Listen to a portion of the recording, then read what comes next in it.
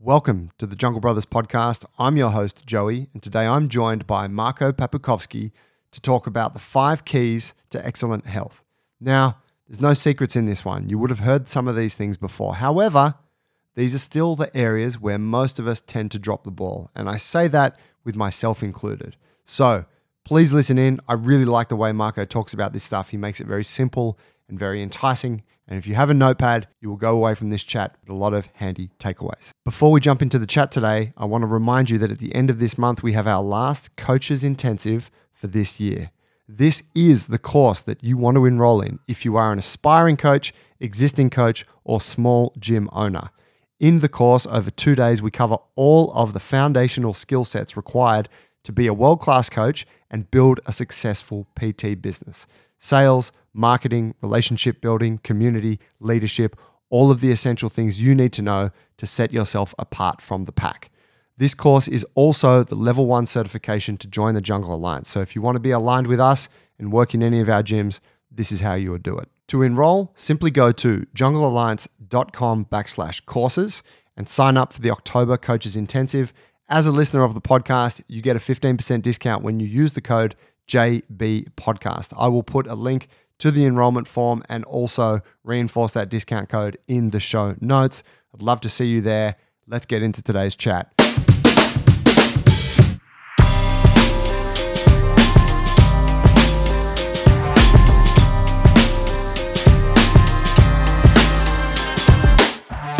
I'm going to do the intro after. Okay, so we're talking about my parents and doing a podcast with our parents, and my dad has a really interesting story, and being an Eastern European dad, him and I didn't really get along. I mean, we got along, but arguments and, But now that I'm what's with that? Is it a volatile, masculine, his way of encouraging was to tell you you're not doing good enough. Right. Which now, like my mum would say, why did you do that? He'd be like, but look at him now, I made that. Yeah, exactly.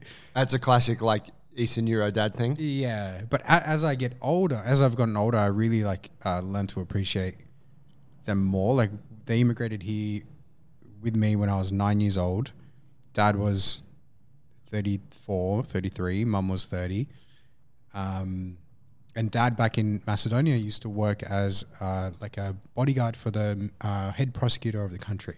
Wow. So he used to carry guns and drive nice cars and wear suits to work every day.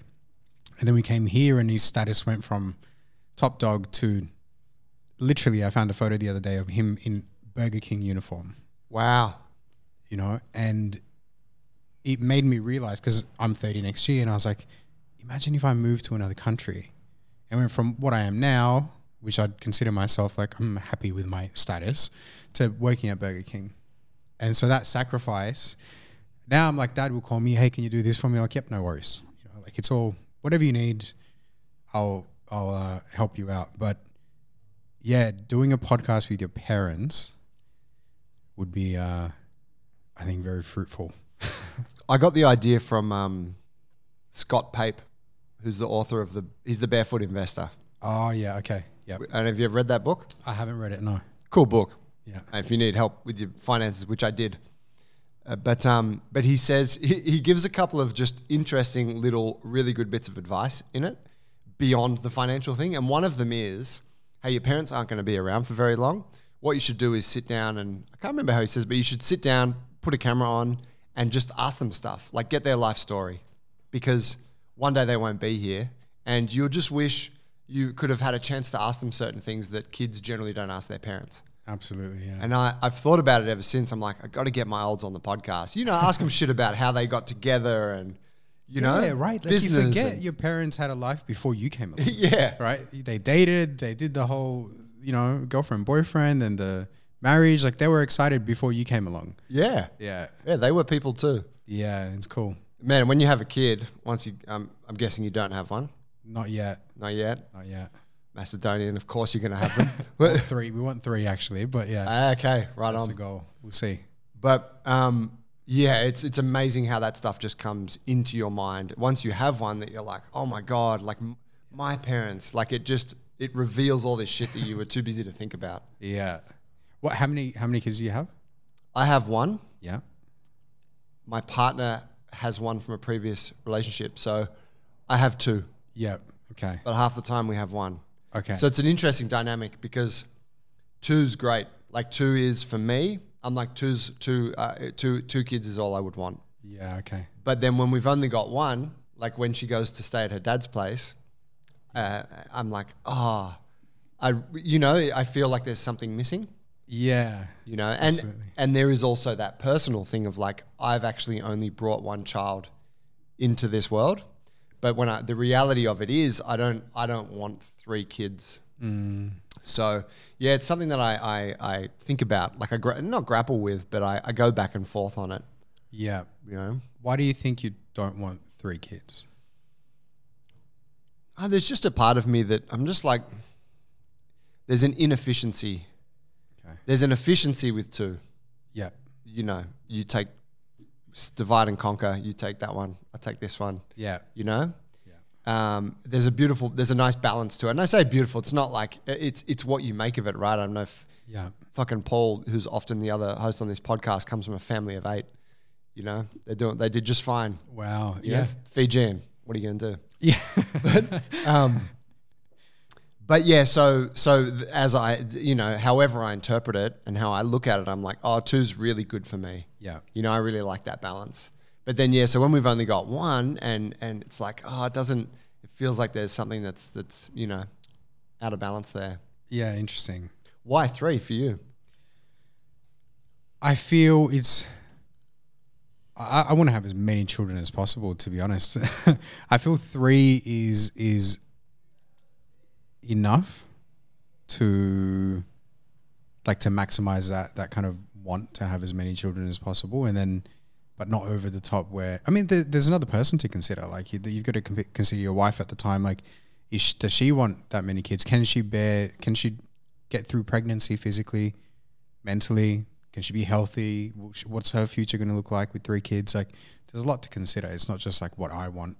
Yeah. But now it's hard. People think like, I don't want to have kids until I'm financially ready, or I don't want to have kids until I'm whatever the reason is. But if you actually look, there's a really good economist that I love to listen to, an old school guy. His name's Thomas Sowell, and he's very just balanced, and like he's very interesting interviews and books and stuff like that. And he says like,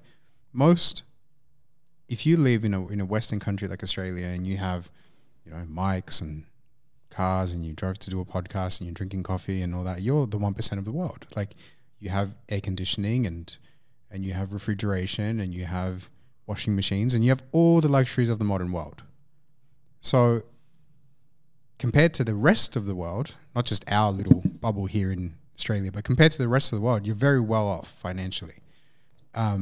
And so the idea that I can't have kids until I'm financially more prepared, I feel is not true. I think it's like you can actually do it on a lot less than you think, and your parents probably did it on a heck of a lot less than you think. My parents had me when my mum was 21, my dad was 25. They had no money. Yep. My granddad had to buy them a washing machine, right? So it just depends on how you want to live your life. Like, everything's a trade-off.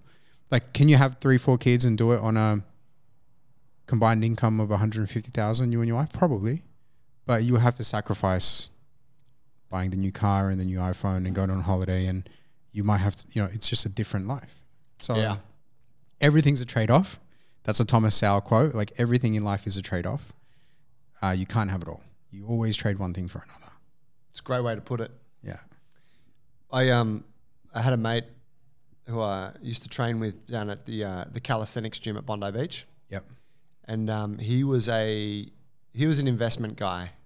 He was actually a restaurateur when we were hanging out, but he had an investment background.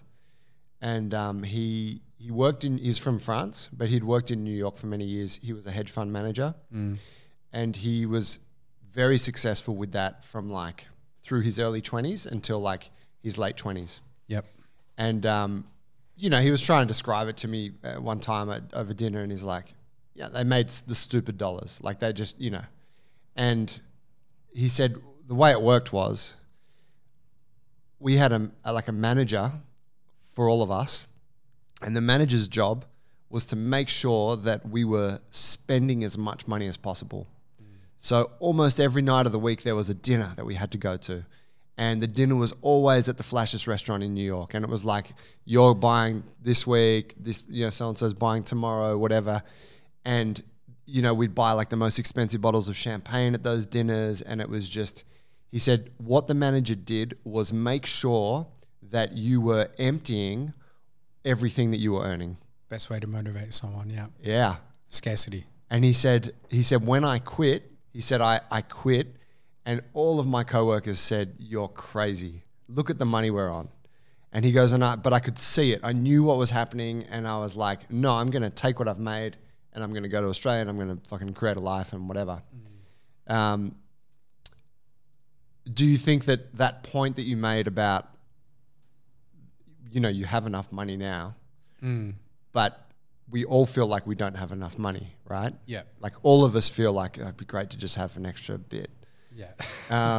Do you think that's because somehow the lifestyle that we have is almost like we have that manager where we just spend what we spend our excess to the point where you're like, well, I don't make enough. It's like, no, you just blow too much. Absolutely. Like, dude, I'm wearing Lululemon pants. I don't need to. They're great. They're comfy. I'm wearing Lulus as well. They fit my but I've had these legs. for 10 years, bro. How long you had it? Yeah. Like 6 months. But okay. We do spend more than we need to.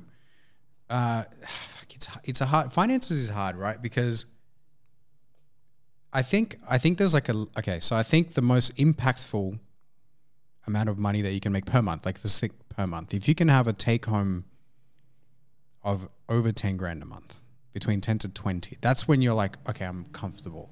Like, I can pay my mortgage, I can pay my car, I have some money left, I can save some.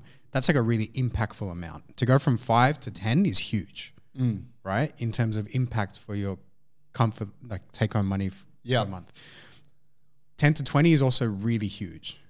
Beyond 20, it's like, now it's just excess luxury of what, I can buy this car, I can buy another car, they're both just as good. But I'm going to buy this one just because I have the extra money. I think there's like a point where it becomes less impactful to your actual quality of your life. And so then you've got to consider, like, what am I trading to make that additional 10, 20 grand a month? Yeah. Like, I've got a really good mentor, and I was talking to him about business, and I said, I really wanted to hit these numbers and do X, Y, Z. And he just sent me a great question. He just said, what will that do for you? Like, sit down and think about why. And what are you willing to trade? Do you want to work Saturdays? Do you want to work nights? Do you want to have less time with your partner? Do you want to, something's got to give. Yeah.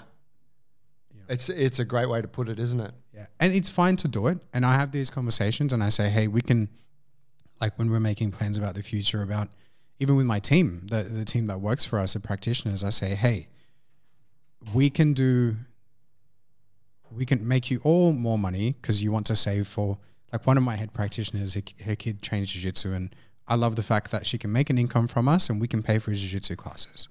Like, that's awesome, right? But I say, we can get you guys, I talk about their family goals. I say, do you guys want to buy a house? Do you want to move from where you are to somewhere else? And how can we help you do that? And then I make a deal with them and I say, well, we can do that for you in the next 6 months. We can really push it. But you've got to trade that day for more work, and you might not have the time to spend with your kids, but you'll only do it for 6 months. So I think having a time frame where you're like, for the next 12 months, I'm comfortable working weekends so that I can get to X goal, and then after that, I'm pulling it back. But what happens is we do it, and then we make the extra income, and then we never want to go back. Yeah. Because now you've normalized that extra money, and you're like, what? Going back almost seems like losing, failing, but it's not. It's just, you're trading for that period of time, and then you can pull it back and on season, off season, right? That's a real, short term. Yeah. It's a great way to look at it, because absolutely, man, once you go forward, it's very hard to go back. Yeah. You've already got the fucking wine subscription. You've ordered the new Land Cruiser. I don't know. Yeah. These are all dreams of mine. Yeah. Land Cruisers. I like Land Cruisers. I mean, who doesn't? Expensive. But yeah, it's such an interesting battle, because we're wired for scarcity, We're wired for survival in an environment that doesn't give much to us. So you got to fight for everything. So now that everything is more or less in abundance, we're still fighting for it, you know, and you're fighting for food. That's why you want to shove stuff in your face all the time. You know, you're fighting for more money. It's like potentially you're making enough, but you want more because you want to buy more stuff because scarcity. There's no, it's, you know. I think it's also very important in these discussions to kind of identify that, like you said, we're in the 1%. If you're here in Sydney, in Australia, even many parts of it, you sit in a very privileged position because you've never had to face the realities of not actually making enough. Yeah, absolutely. For the vast majority of people. Yeah, there are people out there who are like struggling, but for most of us here, when we zoom out and have a look at our overall life and be like, I have everything I could possibly need to survive. Like when we moved to Australia, my dad said to me, he goes, to be homeless in this country takes effort. Like you know, for you to go without food, really struggling, you really have to like mess up, because there's that much support in terms of like social welfare and help and people help, like programs, and there is a lot out there. Yeah. Macedonia, there's none of that. Right. Other countries, like when I grew up, we didn't have air conditioning. Like we didn't have, our kitchen was tiny.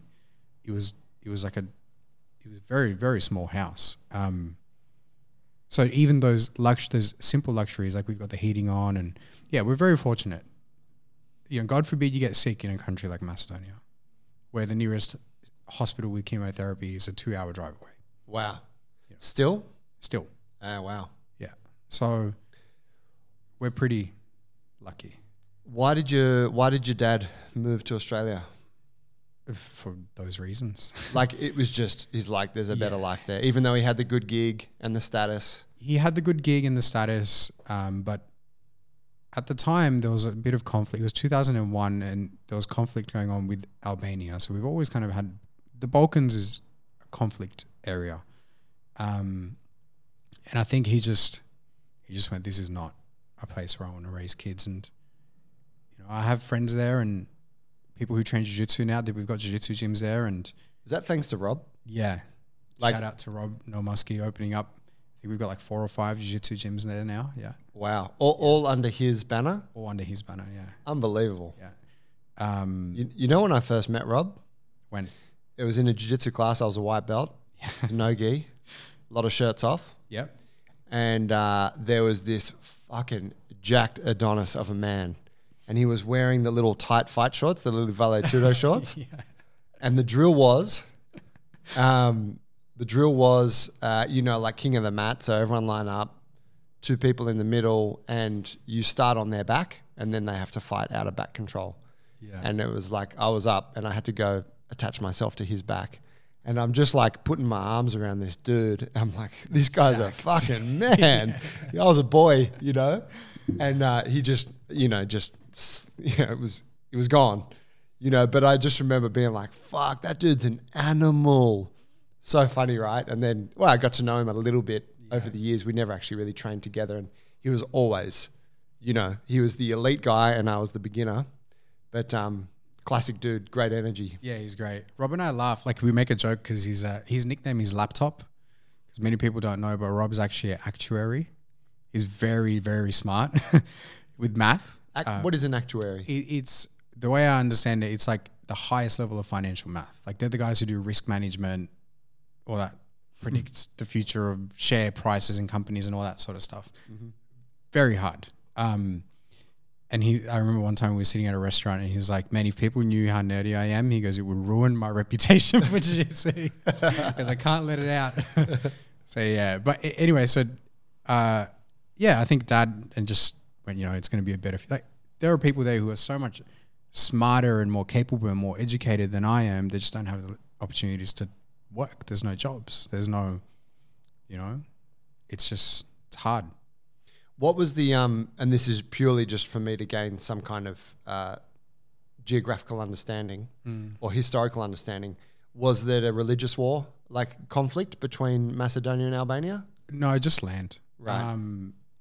There's a lot of ethnic Albanians that live in Macedonia, and most of them illegally across the border.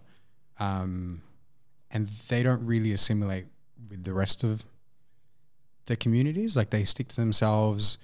The way when you drive through a town that's mostly ethnic Albanian, you can tell because the walls and the fences are super high. Wow. Which is already like, it's, we don't want you to see us, right? It's very different. It's a different culture. So there's a lot of that going on everywhere in the Balkans. You got Kosovo, you had the like conflict there, and Serbia and Bosnia and the Balkan Wars, and so it's a very high conflict region. A lot of corruption. Yeah, okay. Politicians aren't exactly in it for the good of the people. They get rich and leave, and next party takes over. So yeah, it's not exactly not a great place to build a life. Again, speaks to the kind of the privilege of a place like this, whereby Labor, Liberal, you got your preference. Does it really matter? Not that much. Like it's, oh fuck, the Libs got in. Damn it, I vote Labor. Oh well. Whereas like, I'm sure in countries like that, potentially, there's like critical shit that's going to happen depending on who's holding power. Oh mate, neighbors don't talk to each other because they vote for a different party. It's brothers don't talk to each other because they vote for a different party. Wow. Yeah, it's a very like politics is a very big thing there, and you can understand it because it's a former Yugoslav, former communist, socialist kind of country where that is a serious thing. Yeah, like it's a it's those generations are still alive. Is that essentially left versus right? Is that kind of what those divides are? Pretty much. Socialist versus conservative? Pretty much, yeah. Yeah, right. Yeah. I'd love to go there, man. I mean, not necessarily like it's beautiful. Yeah, I hear amazing things about Macedonia. Come for a seminar. We do seminars every year. Like June, July is always and people from the Balkans all come. There's like a beautiful city called Ohrid. It's on the water. It's like a beautiful lake. It's got historic churches. It's beautiful. So you go there with Rob and you guys run seminars? I went 2 years in a row, 2018 and 2019. We did the seminars. Yeah. I haven't been back since because COVID and everything happened, but I'll probably go back next year. Fucking cool. Yeah. I'll consider that. I'd love to. It's epic. That'd be mad. It's beautiful. Mate, take me to your business. Okay. Tell me what you do. I know you through Marco's Daily Dose. Yep. The show that you run on Instagram. The eclectic mix of I kind of like it. Everything. The name Marco's Daily Dose, I feel like it alludes to like, oh, what are we getting today? Like it's like an episode. Yeah. And you do so. I really like the pieces where you just talk and you'll often share like a conversation, like a live conversation that you've had with one of your clients. Yeah. Or some kind of reflection on that, right? Yeah. Like short clips of longer form content. Yeah. But this is actually the first time we've hung out in person. Yeah, we never rolled. Never rolled. Never met. Both black belts. Yeah. Never met. I've known of you for a while. I think the first person I met who mentioned you was Hewan Fate. Okay, yeah. Do you know Hewan? Yeah, I do. He's an older fella and he mentioned you as like, gut health. Okay. Marco. It's good. It's working. Yeah, and I was like, Marco who? And he's like, yeah, he's like a high level jiu-jitsu guy. You should know him. And I was like, no, I never heard of the dude. But then I don't know, some years later, somehow I saw it and I was like, oh, okay, that's the dude that Hewan was talking about. But yeah, tell me what you do. For me, it's like, gut health. But yeah, expand on it. I'll tell you the story of how it started because it has to do with jiu-jitsu. So when I was younger, I was probably like 23, 24, and this is when, in my mind, I was definitely going to be I was going to be in the UFC. That was like the only thing that I wanted to do. I had finished uni. I did my nutrition degree at Wollongong. I was working at GNC. That was like a part-time thing at the time, and I just wanted to fight. And I was fighting at under 70, which for me is a big weight cut. I'm 84 kilos this morning. So big weight cut. And training all the time, fighting all the time, and I started to get staph infections. That was like the first thing that went wrong. So I got one and took the antibiotics, and then I was fine. And then 3 months later, I got another one, and 3 months later again, I got another one. And after like the third or fourth course of antibiotics in the 12 months, my gut started to play up. I noticed like my bowel movements were loose, and I would go to the bathroom more than I usually would, and it was just not good. Bloating and irritability. I always had psoriasis, and I thought that was just a thing that I just had genetically. My sinuses were always blocked. That was another thing. I always used to have sinusitis. Like I used to live on Sudafed. Wow. Right. Just to kill the inflammation in the sinus. Just to breathe. Yeah, right. What else did I have? So that was the four main things. It was the staph, gut, sinuses, and psoriasis. Those were like the main things. And I was like, there's something wrong, man. Like why am I 24, 25 and feeling all these things? So I'd go to the GP and I'd ask them and they'd tell me you're fine. Right? Your blood work looks great. You're fine. Okay. Which is like the story you hear often with our patients. But then I started seeing, I used to work for a company called Spectrum Pharmaceuticals. Shout out to them. They make probably the best probiotics in the world. They're based here in North Sydney. And when I started working for them, I discovered the whole integrative medicine and integrative health world. So we'd go to conferences like ACNM, and I would sit in and learn about these doctors that were using lifestyle and nutrition and microbiome and genetics to treat people. And I was like, wow, this is amazing.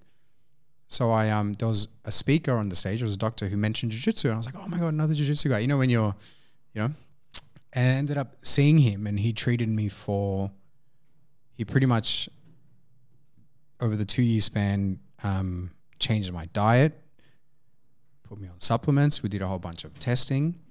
Not to say that my health is perfect. There's always something to work on, but I don't have psoriasis anymore, like zero.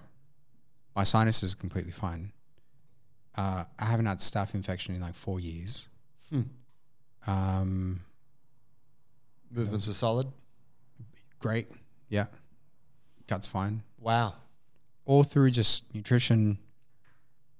We can get into it, like a lot of lifestyle factors, but mainly like what I don't eat. Right. Which is where people ask me, what do I eat? I said, no, it's what you don't eat. It's an easier way to frame it. Yeah. Yeah. So that's where the business came about. I was like, I can do this for other people. And that's basically it. So then what was your integrative medicine? Was that your field of study then? So I did a Bachelor of Science in Nutrition, and then my postgraduate training was pretty much mentorship with the doctor that I worked with, and ACNM conferences, which is how you learn about every quarter they do a new topic, whether it's Alzheimer's or gut health or COVID is a big one at the moment. So that's where I kind of did my postgraduate training. And since then, it's just been self-taught and subscribed to a lot of newsletters that I pay for and research articles and that type of stuff. Right on. So, yeah. Would you say that that style of, what do you call it? Do you call it a... Integrative, I would say, like, or functional health, or... Okay, yep. Is it a mainstream thing yet, or is it still kind of like what am I really trying to articulate when I say that? If you're in the presence of another medical professional, someone that's studied whatever, however many fucking years to get their degree, do they respect that in the same, or is it still like okay, cool, yeah, it's rare. That sounds like great stuff. It's very rare. Yeah. It's getting more and more popular, but you still have, and I just don't understand this. I don't understand. You still have the GPs and the doctors and even the specialists who are like, diet and exercise won't make a difference, or like, how do you even? There's not enough evidence for that. Like, really? Are we still? If a patient has colitis, generally the doctor or the gastroenterologist will tell them diet won't make a difference. What are you talking about? Like, it's literally it's an inflammatory bowel disorder. So what you eat directly impacts. Because it's like going there. Yeah. How can it not? Yeah. But there's still that belief in mainstream medicine. So it's getting bigger. Like, it's definitely getting bigger, and there are a lot more people that are aware of it, but it's still quite niche, I would say. It's interesting, isn't it? I kind of see it as the specialist versus generalist sort of debate in a way, and it's largely how we sort of frame our training here at the gym, and you know everything that we do, say with the Alliance, is like generalization is always better, because a specialist will make sacrifices in order to reach high levels of specialization within a given field. Yeah. So you want to be a powerlifter, great, but you say goodbye to flexibility and movement capacity, right? I had my physio, Nick Batcher, on the show recently, and we were talking about the same thing with physios, and I was saying what I really like about him is that he just has a well-rounded view of things. He understands jiu-jitsu, even though he doesn't train it, but he kind of sees the whole picture when you're coming in and you're getting a treatment from him. It's that idea of like having a wide perspective, and arguably what we know as conventional Western medicine is extremely specialized in all fields. In terms of like, if I have an issue, say with my sinus, I go to an ENT, ear, nose and throat guy. He doesn't know anything about the gut. He doesn't know anything about nutrition. Yeah. He's not even really into, say, breath work. He's into, I do surgeries in noses and shit, you know, and so it's like, and like you can, like, obviously there's a huge benefit in our society to having that level of specialization. It's allowed us to learn incredible things about so many facets of the human body and whatnot, but it's kind of closed us off to, it's kind of narrowed our view. And I don't know, like, I don't know how I see it, if it's like the pendulum has swung too far or whatever it is, but that's kind of how I view what you're talking about. It's like being able to see the whole picture and going, okay, well, actually all of these systems are interconnected, and let's look at how one might be influencing another. Yeah. Well, I explain it to patients as, if you're an athlete, a professional athlete, you would have a care team. You would have a physiotherapist, a chef, a doctor, a surgeon, a psychologist. You would have all those things. And so why don't you do that for yourself now? Because you demand quite a lot. Like, if you've got to raise kids and run a gym and run a business, and then you want to train, you're essentially a professional athlete, but in life. And yet you don't have a care team. So having somebody who can zoom out and look at the overall picture is like having a head coach, right? Like you want someone that can put the pieces together and say, when did the issue start? How have you tried to fix it since? What happened in that time of your life? Did you move countries? Did you change jobs? Did you have a child? What did you go through a divorce? Was there something stressful? Did you change your eating? It's not all just physical. A lot of it is circumstantial. And when you go to a doctor's office, no one asks you they don't ask you those questions. No. You know, so you've got to put the pieces together. You're a very complex human being. Like, it's not a simple, I have acid reflux, here's an Nexium. It's not like that. So on that, is it, when you boil it down and when you look at it, is the solution often, because the complex issues, right? Human body's a complex thing, but is the solution often quite simple, or are the solutions also complex?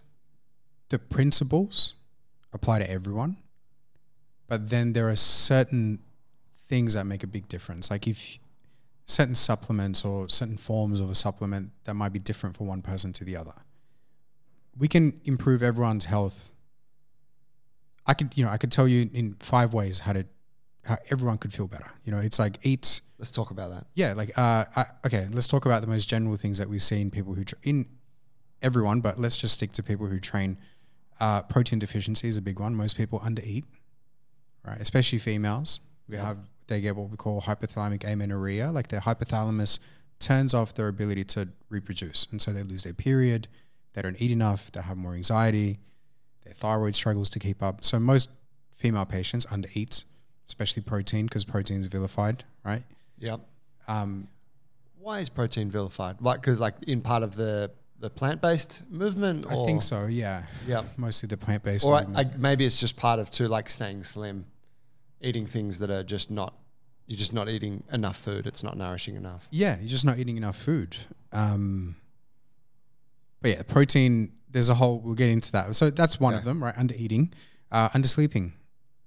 Almost nobody sleeps enough, right? Speak to that. So when I wear an Oura ring And I remember when I first got it, I was like, yeah, I get 8 hours of sleep. No, I'm in bed for 8 hours. But if your sleep efficiency is like 88%, you're getting 6.5. Yeah. Which is nowhere near enough. So most people need to sleep more, eat more, move more, even athletes. I remember when I was like preparing for fights, I would train in the morning, train at night, but in between I didn't do much movement. So really I have a sedentary lifestyle with intermittent training that's intense. Right. But I'm not really getting many steps in. I'm not walking much. I'm not stretching. So most people are very sedentary. Yep. And when they think of getting healthy and losing weight, the first thing they think of is which gym do I join, or what class do I do, or how much exercise. But there's a lot you can do before you get to that stage. Like, for example, walk 5,000 steps. Go for a 15-minute walk after each meal so you can balance out your blood sugar levels, right? So no, most people don't eat enough. Most people don't sleep enough. Most people don't move enough, which those are like the common ones that we know. I guess another one that's a bit more complex is relationships. Like, most people are stressed. Right? Their work relationships aren't great. Their intimate relationships aren't great. Their friendships aren't great. And so most of us don't actually have enough human contact, especially after COVID. And then stress. Like, the fifth one is chronic stress. And especially in the last few years, it's almost like humans have a thing. Like, when you walk into a jiu-jitsu gym and you put your gi on, you take your work clothes off and you put your gi on and you put your belt on, you change frames. You're now leaving one thing to enter another thing, right? And you do the same thing when you go to the office. You leave your home, you put your work clothes on, you go to work, and then you leave work and you come home and you get changed and you enter another frame. Mm-hmm. With what's happened over the last few years where people are working from home, we've lost a lot of that. Everything's dissolved into one. Yeah. So you wake up, you have a cup of coffee, you get to the office, you're still in your pajamas, you do your Zoom call, right? And then you might go to the gym, you might not. It's just like people are we've lost rituals, I'd say. So there's a lot of chronic stress. Which kind of, does that go about sort of those boundaries or those parameters that we would like, that's my work time, this is like, they're kind of gone. Kind of gone, yeah. So everything bleeds into another thing. So your work stress bleeds into your relationship, and then your relationship stress bleeds into your training, and it kind of just all becomes convoluted. And you're like, I don't know why I'm stressed, but I'm really fucking stressed. Yeah. Right. Like Chloe and I, who's my head practitioner, we were laughing yesterday about one of the patients who's a really driven guy, and he's been getting arrhythmia, like his heart rate's like, he's waking up because his heart rate's so high. And we were saying like, hey, if you're not getting arrhythmia, like, how much do you really want it, right? Like, it's everyone, a lot of people are feeling that way, a lot. So I'd say those are the 5 big things. So two sort of things I want to drill into on that. With the relationships piece,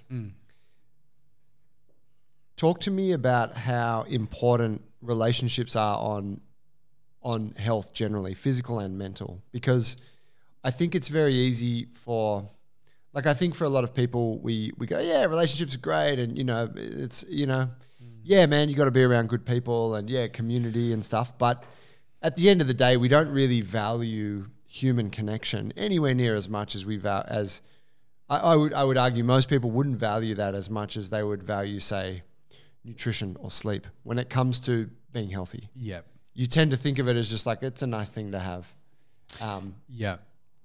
Well, let's go the most important relationship, which is your intimate one, right? Because that's the person you're going to theoretically spend your life with. And a lot of psychologists say that even in longitudinal studies, like long-term studies, they say that particular relationship will be the biggest determinant of your quality of life and health.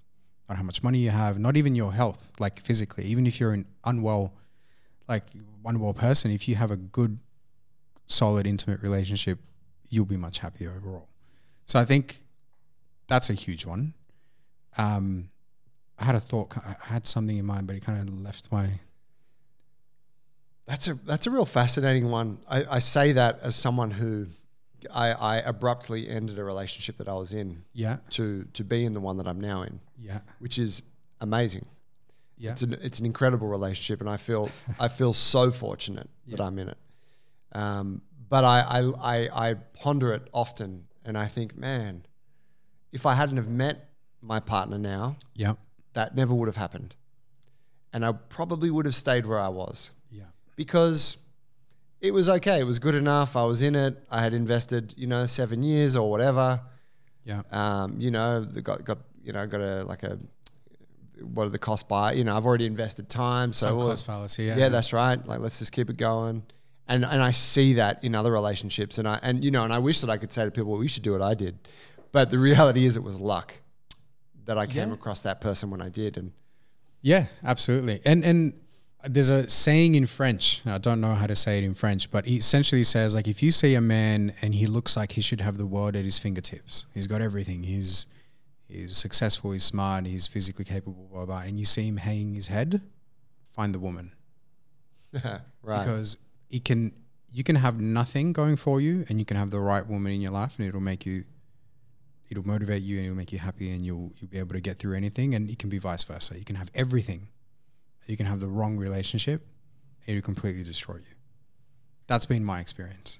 Yeah. So like that, how you're saying, you feel, I guess, blessed, fortunate, lucky to have what you have. Like, that's huge, because everything could fall apart for you, but you still have that support network, which will actually keep you quite healthy. So. And when you say healthy in that context, you're talking about the same, like, it'll keep your body healthy, it'll keep your mind healthy. Like, it has a powerful effect on your physiological health. Right. Yeah. There's a really good study, the Gottman Institute. So John Gottman and his wife, they started this like bed and breakfast thing where they'd bring couples in and they'd study them, and they would determine with 90% accuracy which one of those couples were going to get divorced and which wouldn't. Wow. Right? And the way they would do it, they would actually measure their heart rate variability, their heart rate during arguments, their blood pressure, everything, right? And on the outside, they look very calm. The heart rates were like 160 beats per minute. Right. During a confrontation or an argument or a discussion. So people don't realize, like, your environment or how you interact with people, your relationships, it has a physiological effect. Anxiety is not purely mental. It's very physiological. So is depression, right? You can't have a unhealthy environment and a healthy body. It doesn't work that way. Right. I mean, that even as a concept is probably counter to a lot of what not counter, but it's not the frame that conventional medicine comes through, is it? No. Conventional medicine is like, this is the body and this is, Yep. I mean, I fucking love it when someone says to me, hey, have you seen this? And it's an article that's like, study shows that, lifting weights a couple times a week increases mental health. And you're like, yeah, thanks, mum. It's how to read. Yeah, blown away. But it just speaks to that sort of conventional thing where it's like physical and mental are separate in a way. Yeah, and they're not, because the brain is the master organ. The brain regulates and controls everything. And the brain's only job and its only concern, it's its survival. Just wants to make it to the next day. Doesn't care about the future you, doesn't care about future problems, it cares about now. So if it has to sacrifice if like, for example, let's take depression, right? A lot of people feel depressed and now it's a big problem, and we tend to think of it as purely mental. But let's just say you're running really low on resources. You don't have enough nutrition to run through your day, you're vitamin D deficient, you're B12 deficient, you're iron deficient, you don't have the resilience, right? And your brain is trying to figure out a way of how it can survive efficiently with such low resources. So what does it do? It makes you want to isolate, and it depresses your energy and depresses you from wanting to go and interact and do things, because people are dangerous. And so is the outside environment. So we don't know if we can cope with people and viruses and potential threats to your immune system, and maybe getting chased by a tiger or fighting another tribe. So just sit in your cave, isolate because this is the most efficient way we can survive. Wow. What happens if we rebuild those resources and we make you physically better? You have more iron, you have more B12, you have more vitamin D, your immune system's more robust. Will you still feel as depressed? Most people don't feel as, some people still, struggle because there are some things that are like purely psychological, but for the most part, you can make a heap of improvements by attacking the physical first, because your brain now goes, I've got, scarcity versus abundance. I've got an abundance of resources. Let's go test myself. That's how I think of the connection between mental health and physical health. Wow, that's a really interesting way to look at the depression piece. Yeah.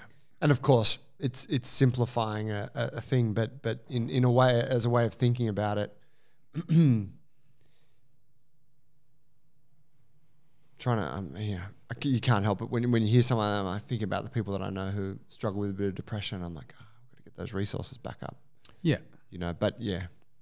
What's the I think the fascinating part of that is that when you realize that there's a benefit to that thing you're dealing with. I remember reading once that, and I could get this wrong, so you can probably correct me if I have, but I remember reading once that type 1 diabetes evolved, was believed to evolve in parts of Northern Europe, where it was extremely cold. And it was as a mechanism to keep their body temperature up, by not breaking down the sugar in their blood through insulin, they could fuel brown fat stores, or it allowed them to deposit more brown fat. Yeah. And brown fat kept them warmer, as it does with babies and stuff. Yeah. So it was this mechanism that evolved to help them survive. But the problem is that now, once you're in an environment where sugar is available, if you have that mechanism, it fucks you up. It's out of context. Exactly. Yeah. They're all survival genes out of context. And is that the way that they are all pretty much? Yeah. It's always conditions. Are basically hyperimmune. Your immune system's trying to defend you, but in the process, it's attacking your own cells. That's autoimmune. So at some point, that was really beneficial when we didn't have antibiotics, when we didn't have. You were able to create so much inflammation that you would heal and survive when other people didn't. The rest of the tribe died. You made it. That's why you're here now, thousands of years later. But it's the same mechanism in a wrong context. Right. So that's why lifestyle is so important now, like even more so. Right. So, man, our modern world is not built for health. We have access to too much food that we otherwise would never make. Like, take a croissant, for example. Do you know how difficult it is to make a croissant? I've been told a lot of layering and... Yeah. If you had to cook it yourself, you probably wouldn't have it very often. No. Right? But because it's available and someone else is doing the cooking for us on a more industrial basis, like higher, what's the word I'm looking for? Higher scale, you can just buy it for a couple of dollars and eat it every day if you want. Hot chips, if you had to cook them yourself. Oil, big pans, big pots. Where the fuck do you get the oil from? It's a huge thing, right? But now you can just buy it. So we've handed over our cooking and processing and preparation of food to industry. Industries, they want profit. That's how they run. Yeah. They're really concerned about your health. You should be concerned about your health. So talk to me about what you see those. So let's say like food's one. What are the other main culprits in our modern world that trip people up with their health? Food's the biggest one. Alcohol is a huge one. It's just been normalized quite a lot. And chronic stress. Right. Alcohol, okay, I think, let's say, that makes a lot of sense. Talk to me about chronic stress. Let's say pre-COVID. So before, because that was a unique situation. Maybe not moving forward, but Prior to that, prior to COVID, what is it that's causing people stress, and how does that manifest?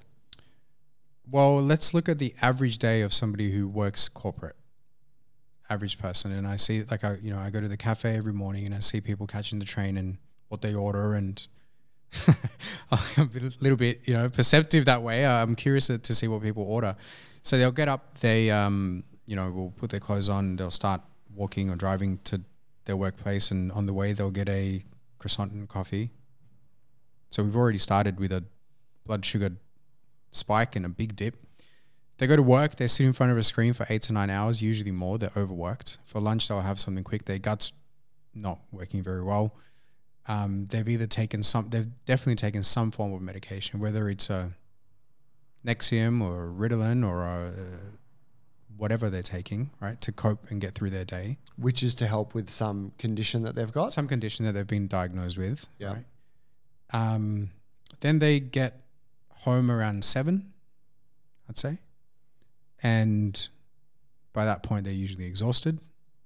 And so they don't give the best of themselves to their partner or their children, and everyone's kind of overall unhappy. That adds more stress to the home. They go to bed around 12 because their only downtime is after 9 p.m. So they'll eat ice cream or chips and watch TV and be exposed to blue light and not get a very restful night's sleep. They go to bed.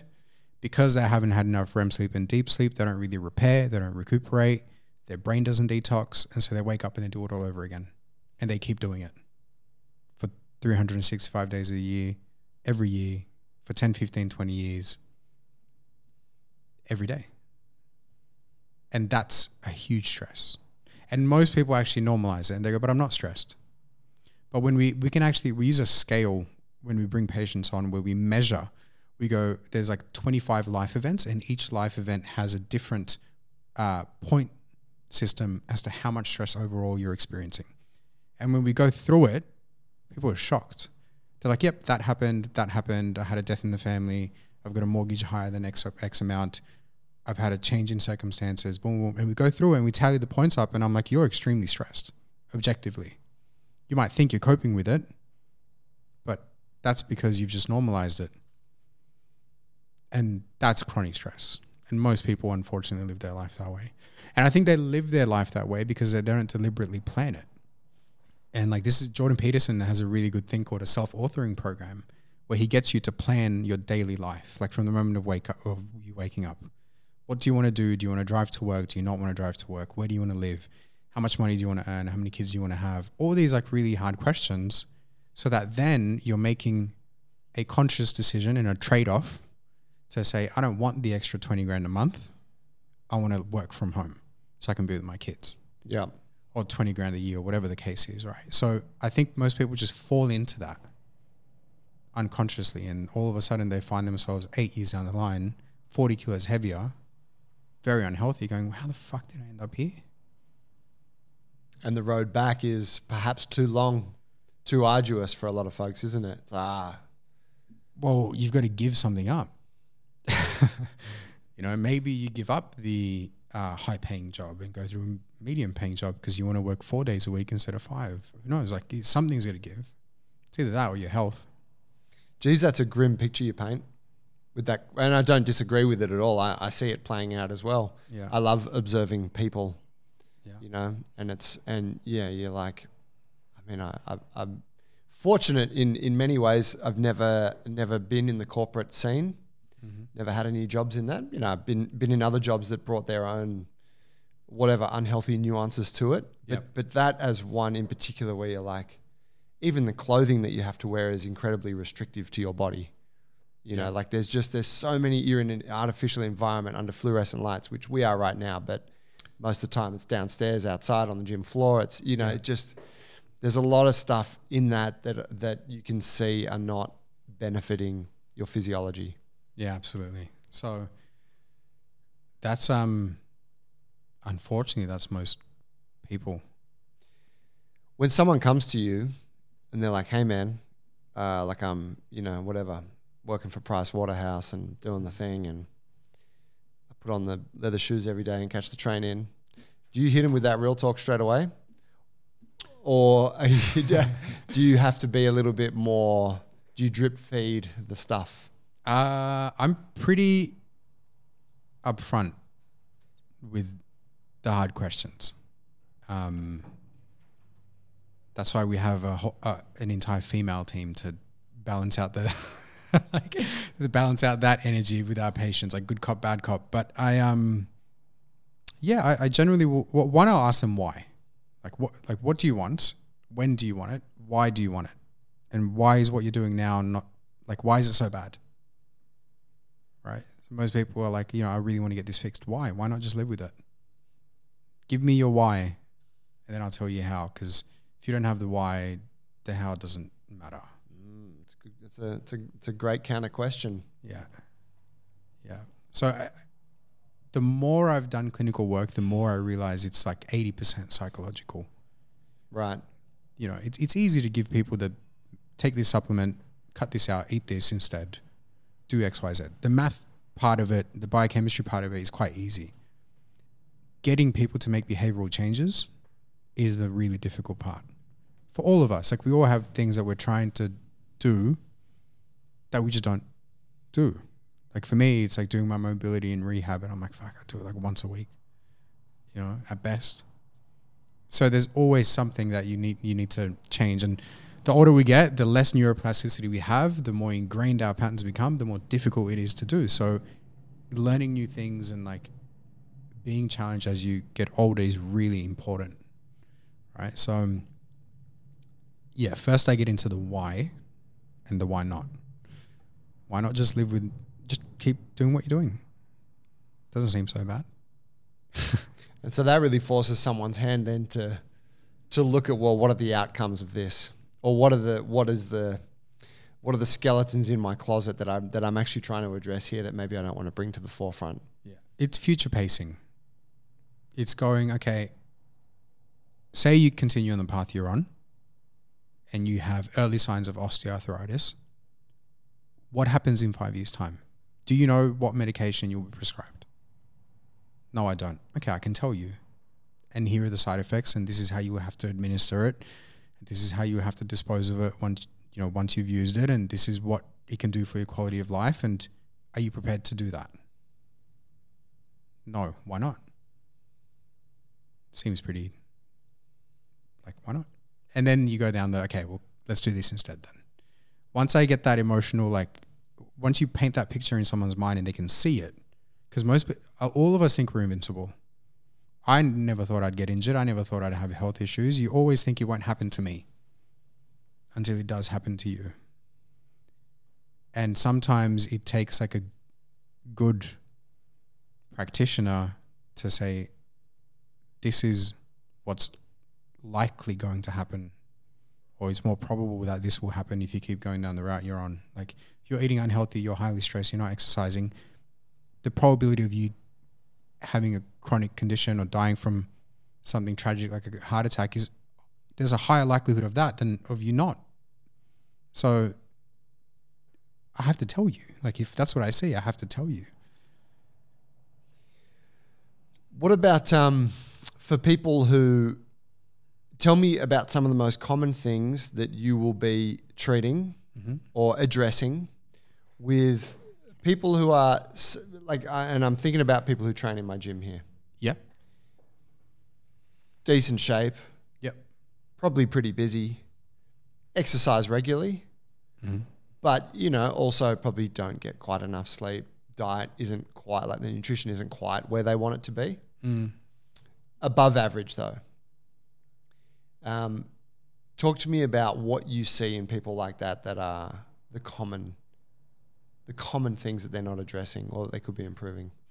Generally some form of like autoimmune or digestive issue. So generally there's maybe a genetic component to the autoimmune. Mum and dad had a thyroid issue and now they've got a thyroid issue, right?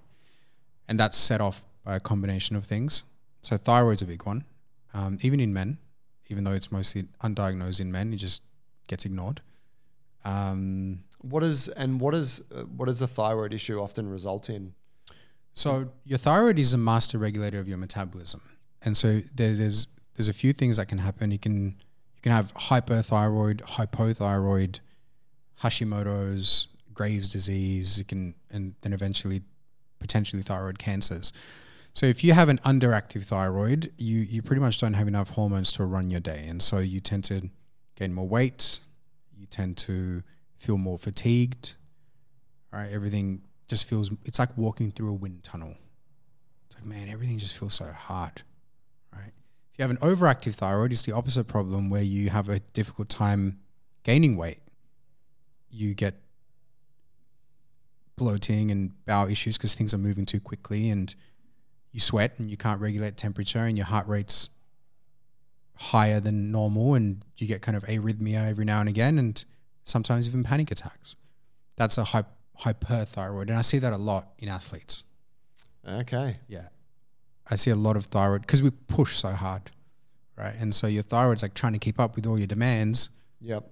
And you keep pushing because, most athletes are quite strong-willed. And so you end up overdoing it sometimes. And is that something that you cause for yourself? Or, and here's an interesting one, is there a case for people who potentially have hyperthyroid? They have a hyperthyroid, right? Or they deal with a bit of that they naturally find their ways into highly demanding athletic sports because it suits their high output energy. Yeah, maybe it could be like I think that's more of like a higher, you're hardwired in terms of like dopamine.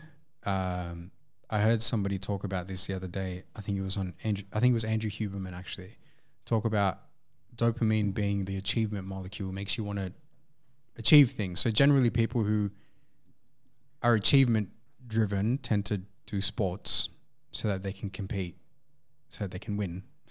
Yep. And that same framework or mindset is also the things that can lead you to kind of overdo things and cause health issues. So I don't know.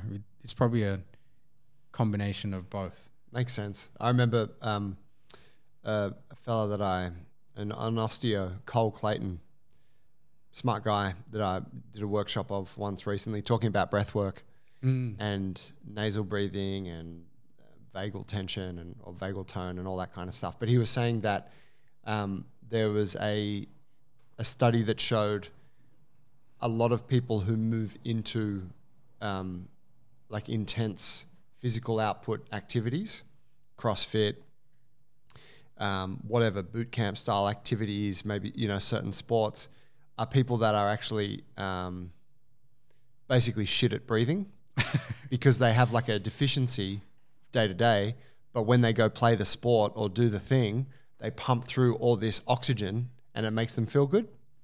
So it kind of reinforces like that's me. I understand that. I catch myself not breathing sometimes. Like actually not at all? Like just breathing really shallow. I'm like, why am I breathing so shallow? I'd say I'm a pretty poor breather overall.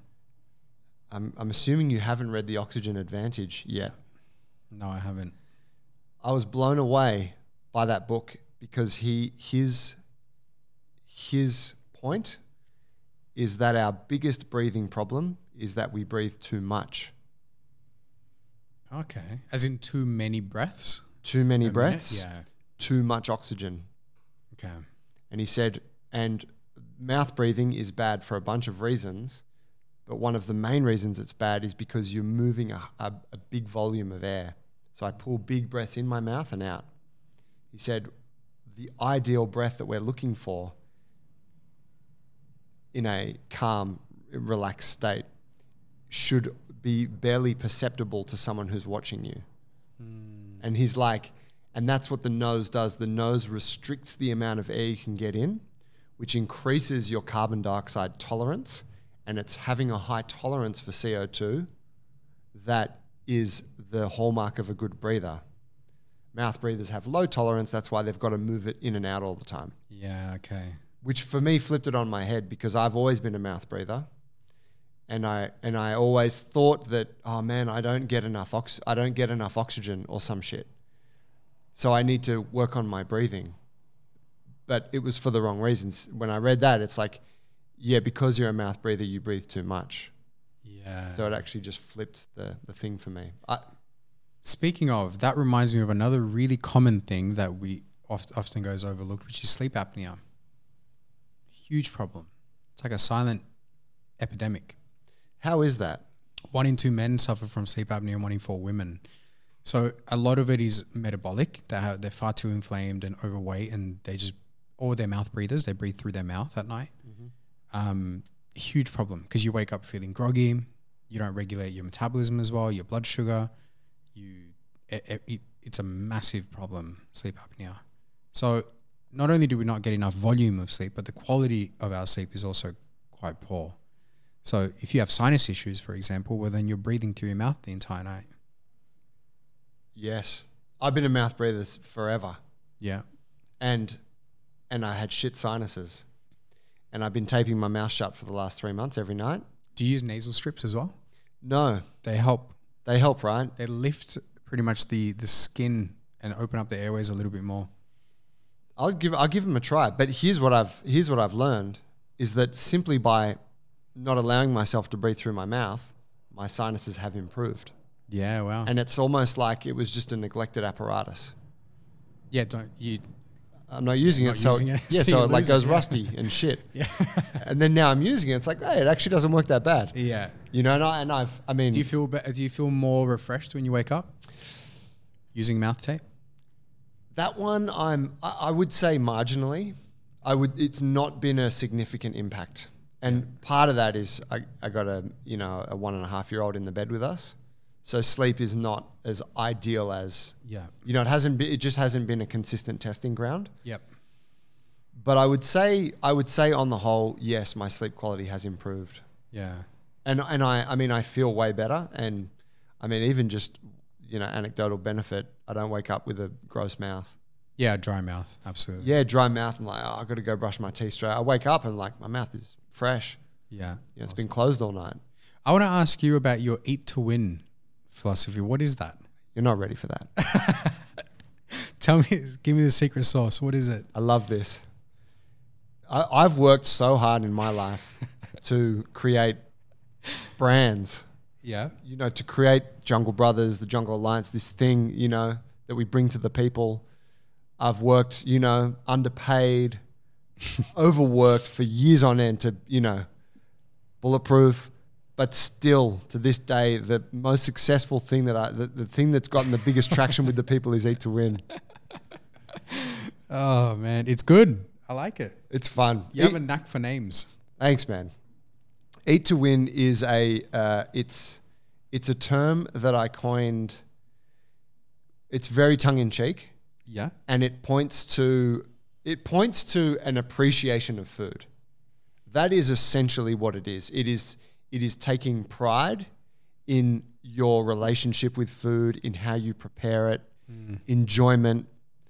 It speaks to gaining nourishment from the food, but it's not exclusive to healthy foods.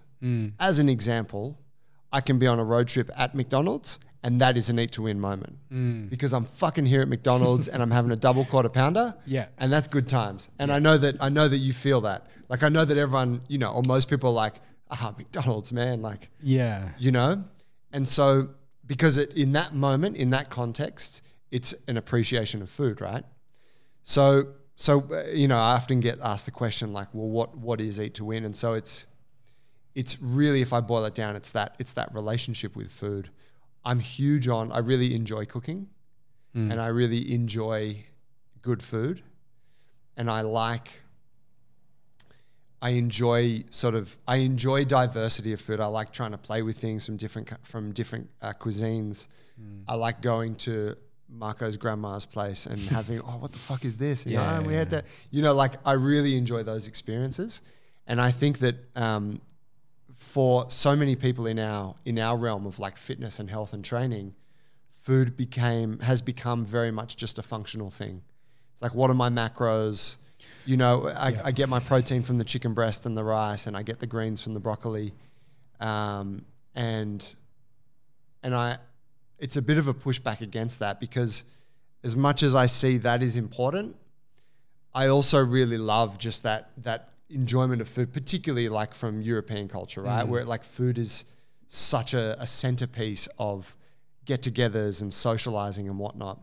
So Eat to Win sits somewhere in the middle where it's like, well, let's hit our goals. Let's do let's be the person we want to be through food, but let's also let's keep that thing where food's something special. Yeah. I'm glad you mentioned that, because I think a lot of people assume that when you work with a nutritionist you're going to have to cut out the things that you enjoy. It's not true, because I love food and I eat a huge variety of food. And I remember you commented on one of my Instagram videos when I cooked like a ribeye and A beautiful lunch you cooked for yourself. Food has more value than just a unit. It's not just a unit of measure. And when you actually look at the healthiest people in the world, like the blue zones of the world, they don't count their macros. They don't restrict anything in particular, but they have a intuitive knowledge of what they're eating and how they're preparing it and what's seasonal and what isn't. And that all has to do with cooking and knowledge that's been passed down. And that's what we've lost. Now we're just completely disconnected to some people. Like the first win for one of our patients is when they start to connect the dots of why they feel the way they feel that day. So if someone wakes up with a headache and they go, actually, yesterday I had that to eat or that to drink, and this morning I've got a migraine, that makes sense. And they connect the dots and they start to learn how to manage their own health and what to eat and what not to eat. It's when people have no idea, they'll have like people will have like an iced chocolate and a croissant for breakfast, and like, I don't know why I feel so shit by 3 p.m. Like it's, but when they start to connect those dots and learn intuitively about foods, and that's a win. That's eating to win right there. That's eating to win, yeah. And so, yeah, I mean, tell me this, because something that I learned, because here's a personal journey, and I've spoken about this before, I won't go too deep, but when I was really hardcore in the movement realm, I was crossing out, I was doing a lot of CrossFit, calisthenics, that kind of thing, and then I got into movement, met Ido Portal, started training under him, opened the gym. All of a sudden my life became based around movement. Huge amount of training. Shit, I was doing jiu-jitsu at the same time. Huge physical output, mid-20s, so I can do whatever the fuck I want. Didn't eat any carbs, right? Because I was like following the paleo thing, and it was, and I know that paleo is not necessarily low carbs, but that was how I was interpreting it. And it was like meat and high protein, high fat, some vegetables, but nothing that was no carbohydrates really. Very caffeinated over those years. Fucking had to be. I started to get some influence that was like from the strength realm that was like, man, sometimes the healthiest thing for you when you're training hard is to order a muffin with your coffee or to have some ice cream. Like sometimes that's just what your body. And I started to come around to this idea of, fuck, I probably need to just eat some shit sometimes. And I realized looking back, I was undernourished, right? Yeah. Kept me lean, but I was undernourished. So, and obviously seeking nourishment is not necessarily have a bowl of ice cream, but I could see the case for, dude, sometimes it's better for you just to get more calories in. Yep. What's an interesting sort of paradox though is that's like in that context for that person who's been living that way, that's okay. But for someone who's like been consistently maybe under eating, or protein deficient, but they're overweight, maybe too much alcohol, like someone who you described, who grabs an iced coffee and a croissant on the way to work, and for that person, no, not a bowl of ice cream after dinner. Like you don't need more calories. Like we're talking about two different parties. Two different people. Yeah. Very and so, and is it kind of, when you boil it down to that end of the discussion, is it kind of group A, group B, or are there more groups? Oh, everything's individual, right? Because so the challenge is with athletes, or with people who train a lot, the challenge is how can we get enough nourishment in without eating really poor quality foods that can trigger autoimmune conditions or digestive issues. So yeah, you can have ice cream, but what if you have a problem with dairy, right? Or, so how do we get enough nourishment in? Because clean foods, quote unquote, like you need to eat a pretty high volume to get enough calories in, right? But when you look at things like hypothalamic amenorrhea, where female hormones just shut down. It's not just the overall calorie count that's low. Even if you just restrict one of the macronutrients and your calories stay the same, that can cause it also. So if you completely cut out carbs, even if you still have a normal calorie count, that will cause problems.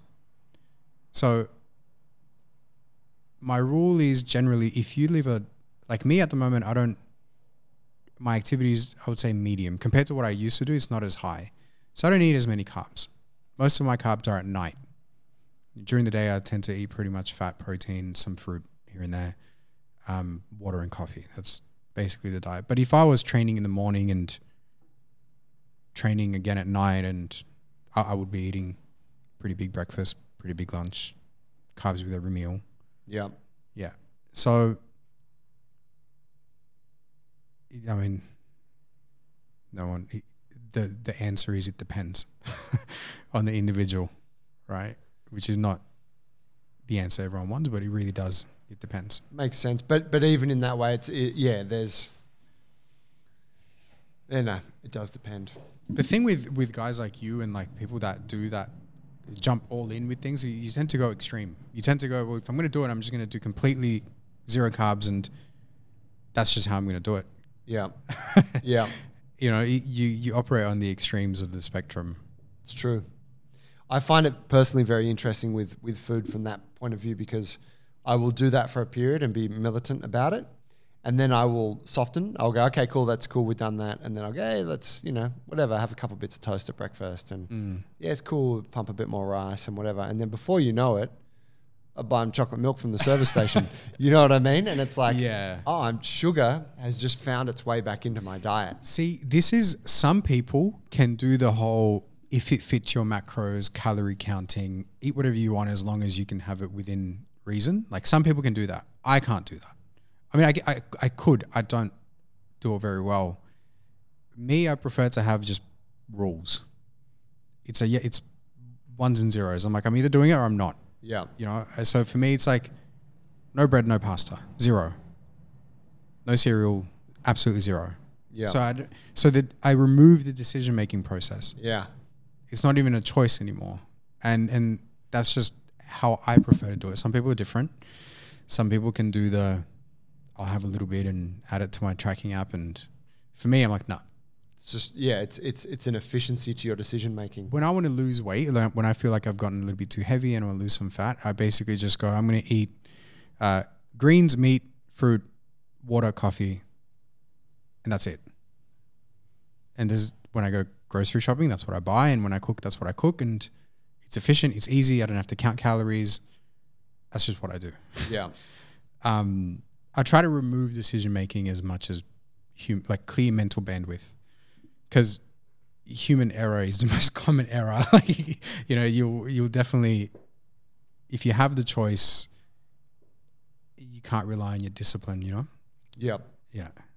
That's a great point. We had Luke Tulloch, who's been on the show a couple of times. He's a bodybuilder who's studied neuroscience. Yeah. But he said the same thing. He said a lot of the time it just works easy to draw a line in the sand and go, I don't do that ever.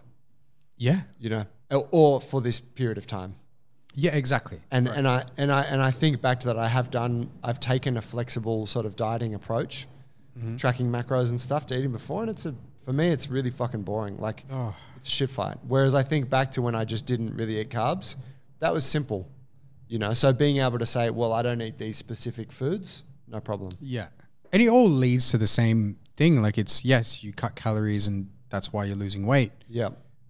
But which system do you want to use? Which one works better for you, right? So for me, rules just work. I just don't do it. There's a lot of things like that in my life. I just don't do that. I'm trying to think of another example. I don't know. There's lots like drugs and whatever, right? I just don't take drugs. Do drugs sometimes? Occasionally, CBD oil. Yeah. With THC. Otherwise, no. Never tried anything else. Not even at the Jungle Brothers Christmas party. I'd love to do mushrooms. That's something that I really want to do soon. Yep. My girlfriend and I want to do it together, actually. Cool. That's something I definitely want to get into. But otherwise, no Doesn't appeal to me. I guess caffeine's a drug. Yeah. That appeals to me. Yeah. You hear Michael Pollan talk about caffeine? Not much, no. What does he say? I like Michael Pollan, actually. He's great, Very huh? good. Yeah, amazing. Yeah. Yeah, I've never read any of his books, but they all look amazing. Cooked, the series on Netflix. Yeah. For anyone that's not familiar with Michael Pollan, there's a 3-part series or 4-part Cooked, which is amazing. So I've watched it a couple times. It's great. But I believe I heard him talking about his most recent book, or it could have been the one before that, on a podcast. And he was talking, he did one that was about the use of psychedelics. How to Change Your Mind. Is that Yeah. one? Yeah. And then I think he's done one since then, which was about caffeine and sugar and maybe something else. And I just remember hearing him talk about he went off caffeine for 6 months or I saw whatever. that, yeah. And then, That was on the Rogan yeah. podcast, yeah. And then the morning where he went to the cafe for the first time when he sat there in the sun and he ordered a cappuccino or whatever.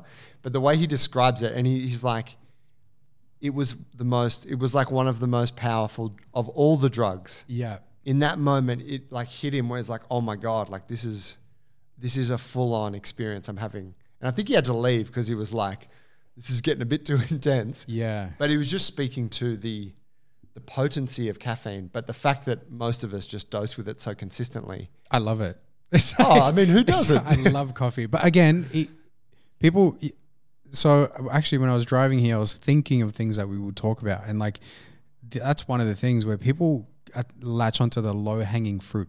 So for example, they go, I'm going to cut coffee because that's how I'm going to get healthier.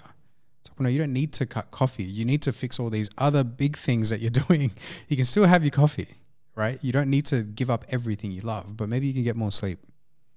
Maybe you don't have to kill yourself at the gym every day and then you don't have to rely on coffee so much. So people latch onto the low hanging fruit. Another big one is organic versus non-organic food. You know, do I need to buy all organic? No, you don't have to. You can get really healthy eating non-organic. You don't have to buy grass-fed beef. Is it better? Yes.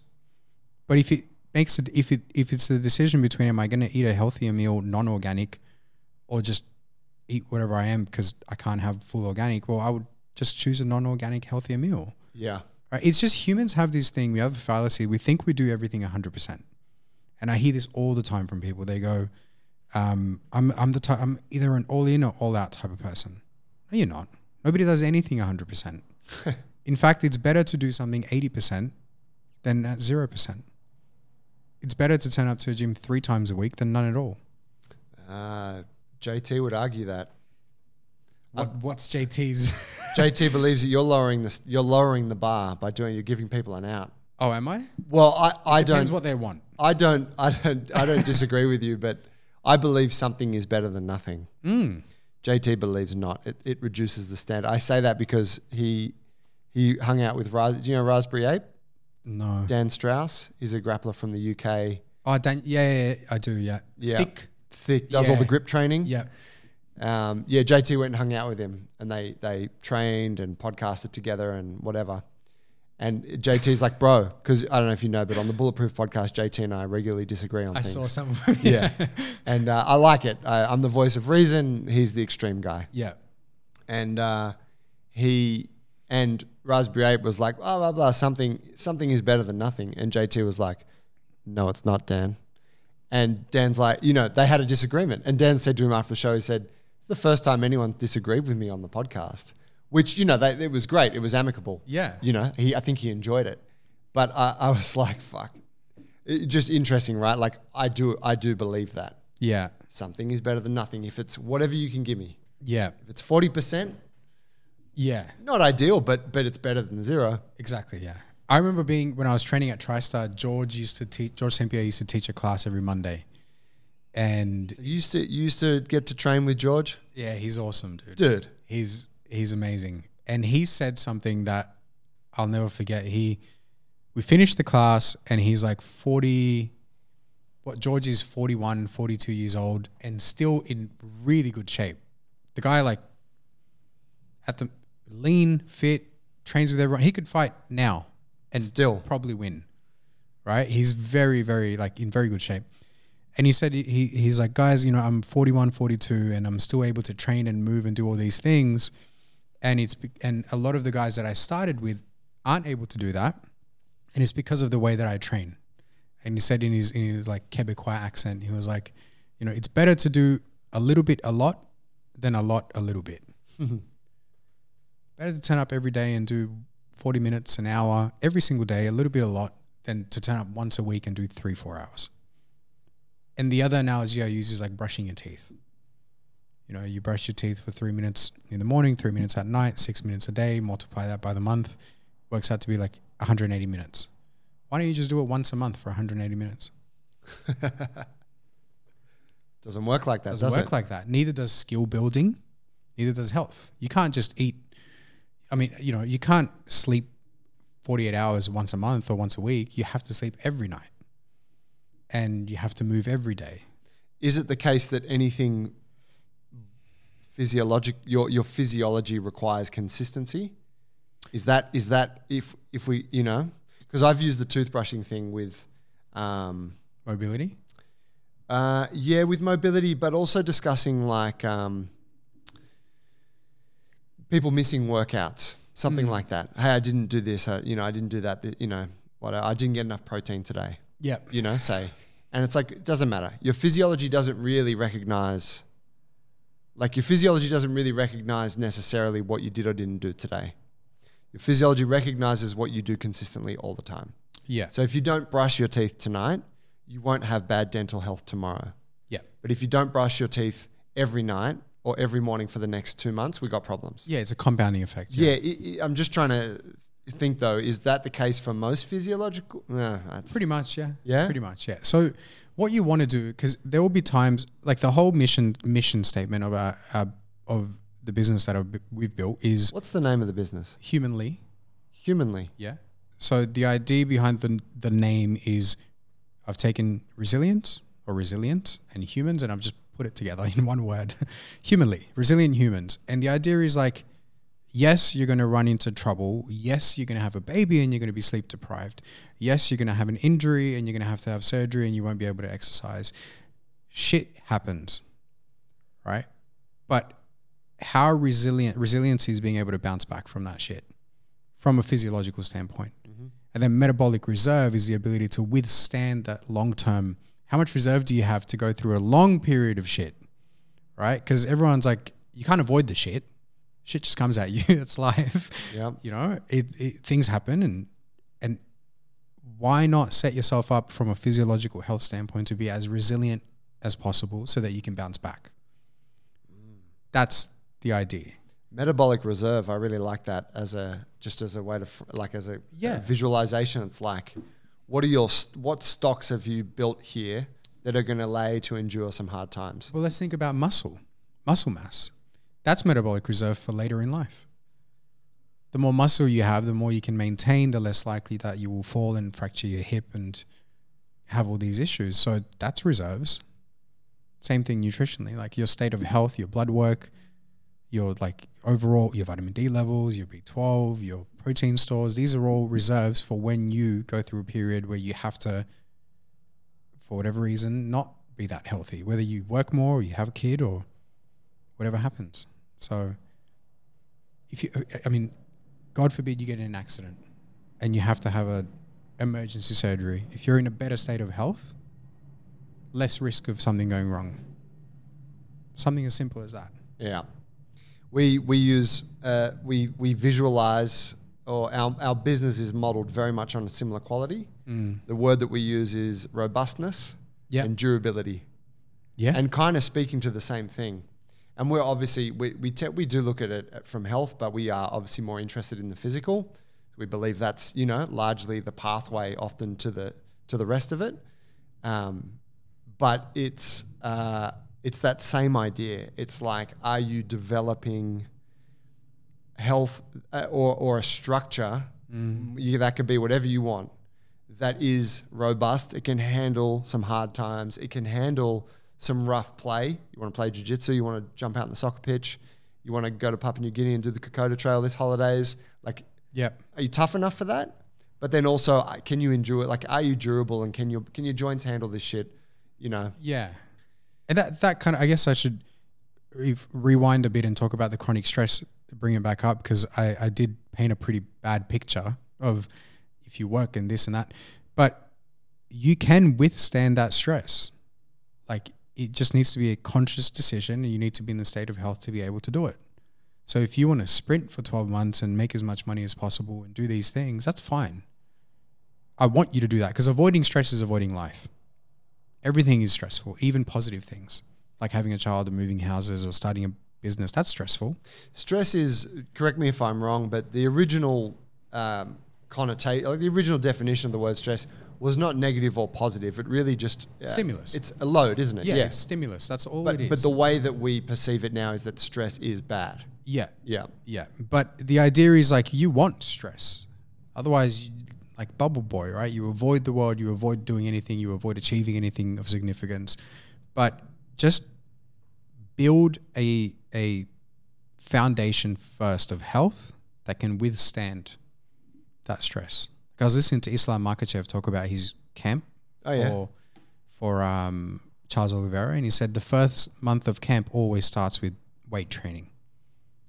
Ah, really? Yeah. So he does a month of weight strength training, and then the next 2 months are all wrestling, sparring, jiu-jitsu, because he goes, I can't be weight training while I'm doing that stuff, because then that stuff isn't as efficient as effective, because I'm exhausted. So the first month starts with building the strength foundation. Wow. So that he can then maintain the next 2 months of sparring and jiu-jitsu and whatever he's doing. Ah, that's really interesting. Yeah. It makes perfect sense.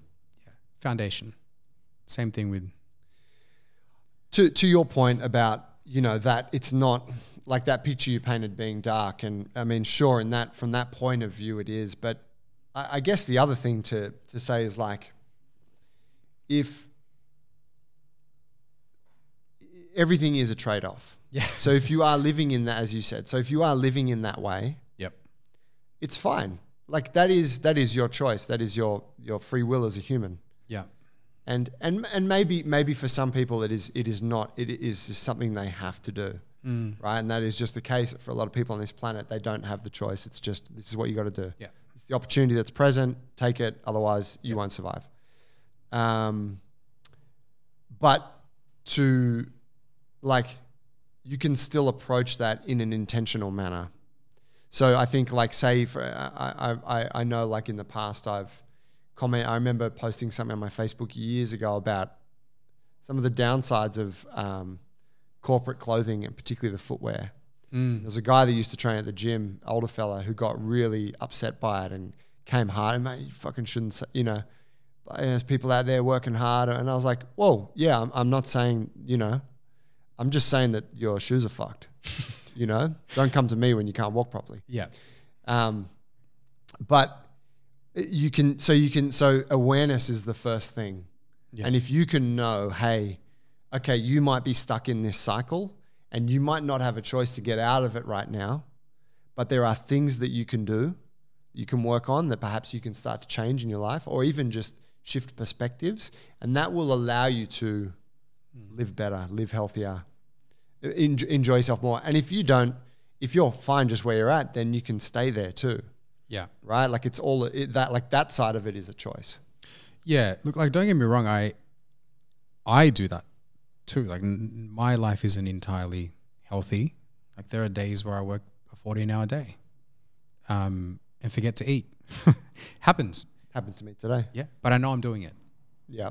And I'll know the next day that I've done it, and I'll know why I feel shit, and I'll know why I didn't sleep well, and then I'll do some things to fix it. Right. So it's just being awareness, knowing why you're reacting and why you're feeling the way you're feeling, or why your health is not doing so well.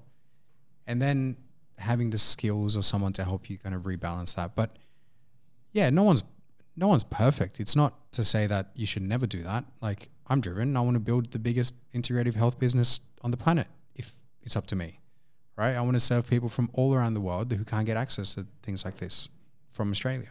You're going to need it when you got 65 children. Yeah, exactly, right? Alhamdulillah.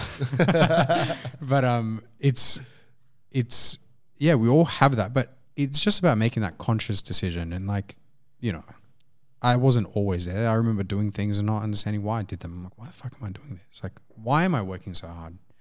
Or why am I fighting MMA? That was a big one. It's like, why am I doing this? Oh, yeah? Yeah. Why were you doing it? Probably approval. Probably because that's what I identified as. And then I was like, if I stop, I'll let people down. Yeah. And then who am I? The coach, the guys at the gym, that's who I am. Yeah. That's my status. Yeah. That's probably why I did it. So understanding that and having the awareness to go like, oh, fuck, it's not a good reason to do it. It's not going to get me through the tough losses and the tough training camps. It's not a big enough why. Yep. Yeah. Marco, I really enjoyed our chat today. Me too, man. That was good. I feel like we could talk about it a lot. Yeah, I think we should do it again. We should. Can you tell the folks where they can find your business and you know whatever you got to plug? Yeah, so Marco's Daily Dose on Instagram. That's with a K. The website is humanlywellness.com, HUMANLI wellness.com. Facebook, Marco Papukovsky. There's only one. You'll find it. Papukovsky. Does every Macedonian last name end in ski? Like 90% of them, yeah. Okay. And then the even more confusing, female would end in an A. Oh. It's like my sister's surname is Papukovska. Oh, no way. Yeah. Oh, shit. I never knew that. It's male and female, yeah. Okay, cool. So, yeah, you guys can find us on those platforms. We have a newsletter as well that I write to every now and again. But, yeah, that's it. Man, I think, I love that. Shining a bit of a light on just those key things. Maybe next time we can talk deeper on those 5 elements. I really like those 5 pillars that you mentioned. Yeah, I'd love to. I'll prepare some stuff. It'd be good. Okay. We'll get into the specifics. Thank you, man. Thank you. Guys, thank you for listening. Hope you enjoyed the episode. Links to everything that Marco mentioned are in the show notes, so you can click through there, check out his work. If you enjoyed today's episode, please share it with a friend. Helps to support the show, and it helps to get good conversations out there so more people can live better. Thank you, fam. We'll catch you next week.